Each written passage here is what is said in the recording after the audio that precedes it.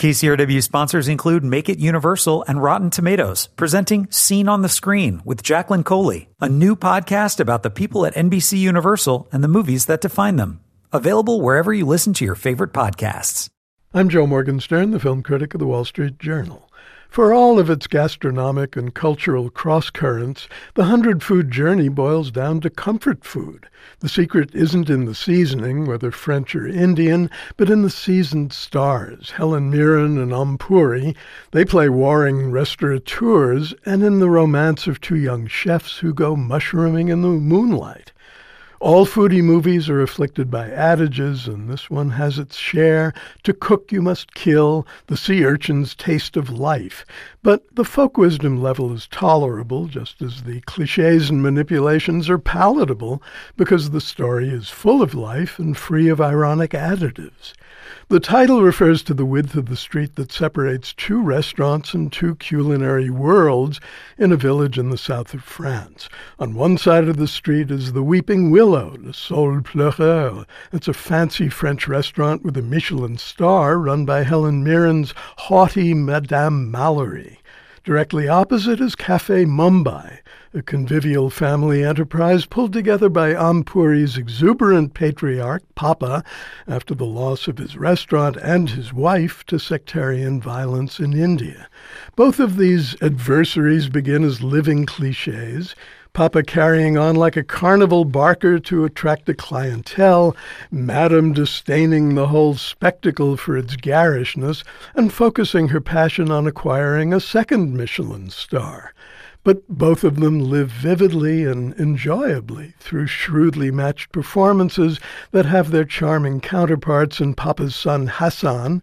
He's the Café Mumbai's gifted, dreamily handsome chef, and Marguerite, a lovely sous chef and Madame Mallory's staff.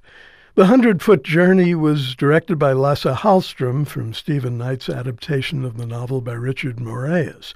The producers include Oprah Winfrey, who championed the book, and Steven Spielberg. Hallström is no stranger to foodie land or to France. He directed the treacly fantasy Chocolat. Treacle isn't on this menu, though, even if sentiment is.